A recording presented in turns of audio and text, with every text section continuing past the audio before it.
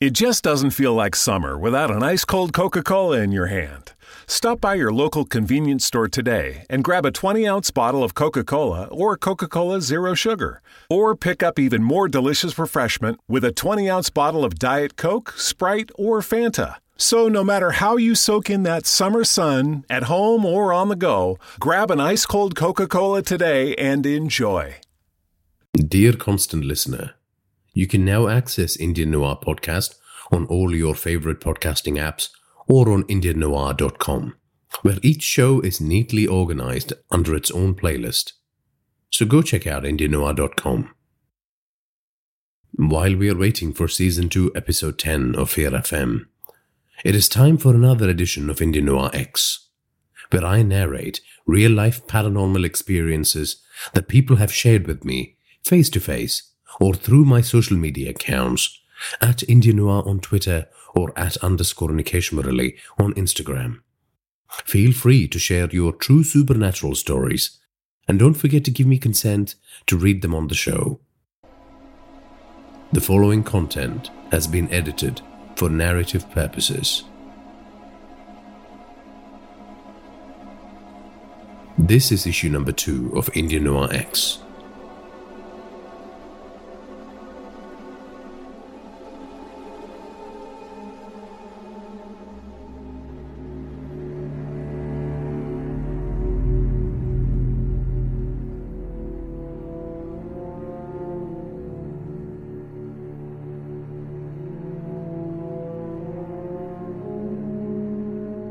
Jay writes, Dear Indian Noir, I want to share with you a series of unexplainable events that happened to our family nearly 2 decades ago when we were children. My father, who worked for the National Highway Authority, was regularly transferred around the country. We were once transferred to Goa, and we ended up in a rented home not too far from the beach. It was an idyllic place, close to a church. When we moved into the house, there was a beautiful vase that the previous tenant had left there, which my mother promptly placed on the staircase landing with some roses in it. It was light blue with floral patterns embossed on it. My little sister and I shared a bedroom which was at the top of the staircase. After the first restful night of sleep, we woke up and rushed down for some French toast. My little sister reported that she kept hearing someone walk up and down the stairs. My mother, of course, ignored her comment. She said maybe it was my father coming late from work. But someone kept walking up and down like they were searching for something, my sister said.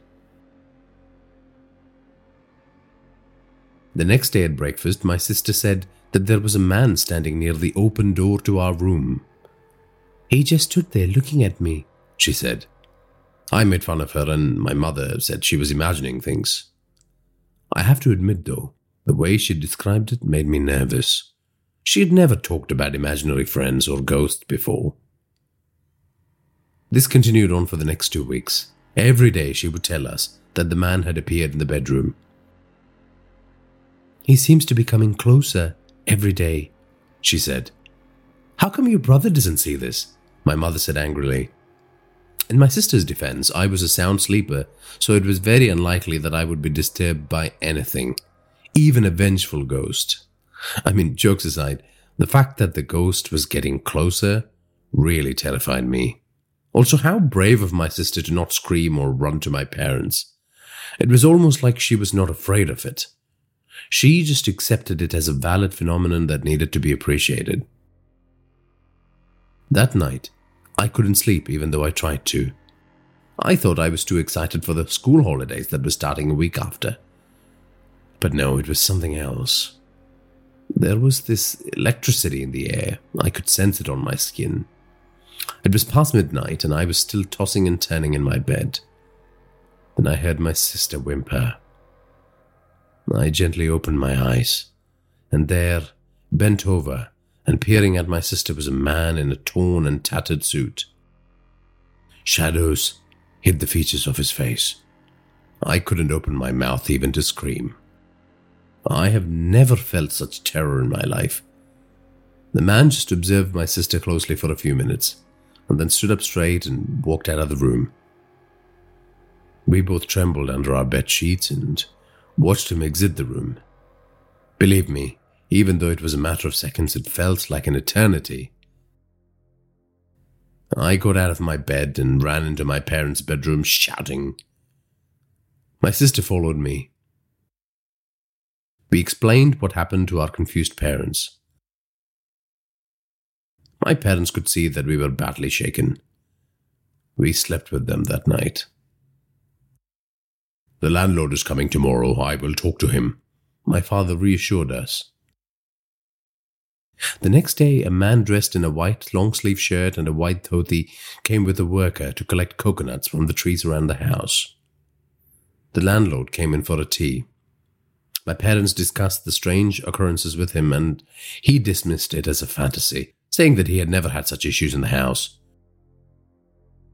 But then his eyes fell on the vase on the staircase landing.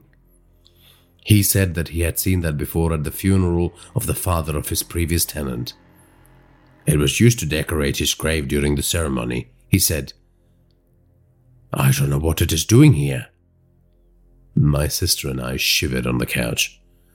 My mother gave us a look of surprise and apology. I remembered the ghost's tattered suit, the shadows that swirled on his face. My mother then grabbed the vase and threw out the flowers and handed it to the landlord. "Please get rid of this," she asked him. Even he looked a bit tense, grabbing the vase of my mother. Problem solved. We never had an issue after that. Neither my sister nor I encountered anything remotely close to that since the events in the house in Goa. Needless to say, I don't have any vases in my house. I don't think I could ever appreciate their decorative qualities after what I witnessed that night. Every time I see a vase, I daydream.